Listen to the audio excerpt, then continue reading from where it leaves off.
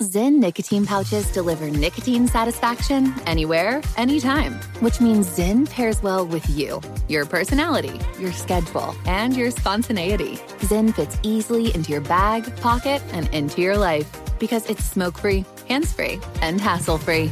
So the only person who will know you have a Zyn pouch in is you. Visit Zyn.com or head to your local convenience store today to find your Zyn.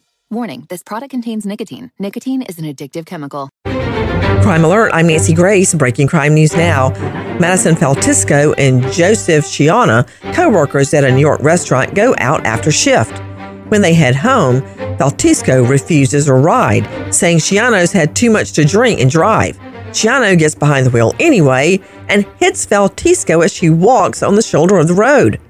He continues to drive until he crashes into a phone pole. Nancy, Shiano was taken to the hospital after the crash into the telephone pole, but did not admit that he had run into someone before that. Around 5 a.m. the next morning, a driver called 911 after spotting Faltisco unconscious on the side of the road.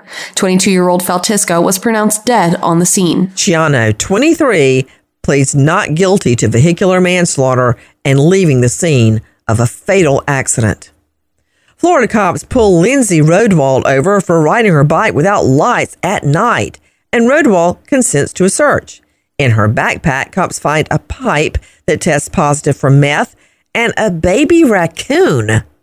Rodewald claims she has no idea how either made it into her bag. The 43-year-old now facing drug paraphernalia charges. What about the raccoon? Now with the latest crime and justice breaking news, Crime Online's John Limley. We begin in Kansas as court records reveal that a Wichita father accused of killing his 8-year-old daughter had a history of domestic violence-related charges and one Oklahoma conviction for child abuse. He was also under investigation in Minneapolis for the death of a toddler, but was never charged. For more, we turn to Sydney Sumner with Crime Online. 51-year-old Thomas Ross Gatewood has been charged with 11 counts, including first-degree murder, in connection with the death of his daughter, Janetta Y. Gatewood, on May 8th. Our friends with the Wichita Eagle are reporting that court documents reveal that several of the charges involve a 9-year-old victim.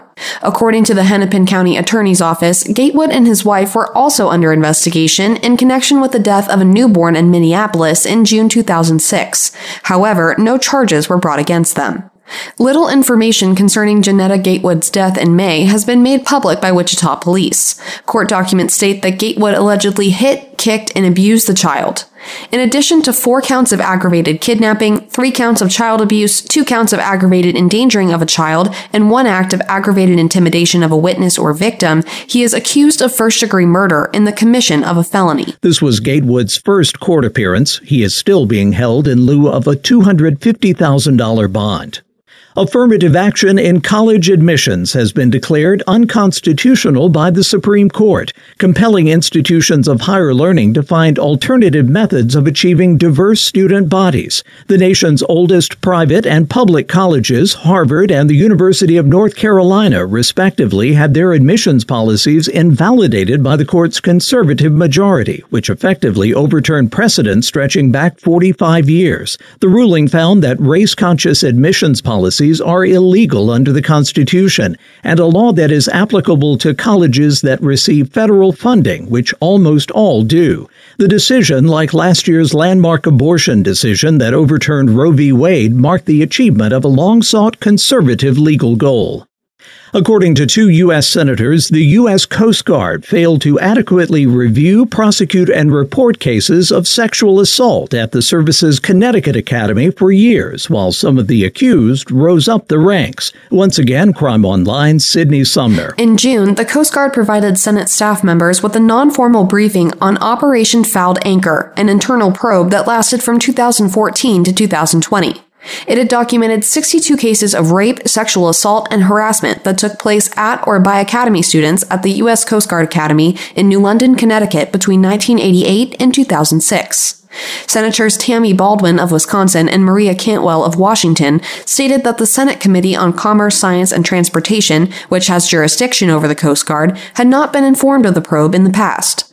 They claim that more information is needed by the committee to, quote, ascertain whether the Coast Guard complied with the law and to inform potential legislative actions. In addition to any pertinent documents, they also want to know if any of the people who made the substantiated claims are currently working for the Department of Homeland Security, including the Coast Guard, and if so, if they have security clearances. According to the senators, the Coast Guard inquiry also revealed that Academy administrators ignored accusations of rape, sexual assault, and harassment. However, the Coast Guard decided not to look into or punish those leaders. Erin Gilbert's first date with David Combs is a 45-minute drive from Anchorage to Girdwood, Alaska, to go to the Girdwood Forest Fair. When the two are ready to go home, Combs' car won't start. He tells Gilbert to wait in the car while he tries to find a jump. When he returns, Gilbert is gone. Combs searches for Gilbert around the fairgrounds until 1 a.m. Assuming Erin found another way home, he leaves. He calls Gilbert's sister the next morning, but no one has seen 24-year-old Erin. Erin Gilbert, now missing 28 years. If you have info on Erin Gilbert, please contact Alaska State Troopers 907-269-5511. For the latest crime and justice news, go to crimeonline.com. This Crime Alert, I'm Nancy Grace.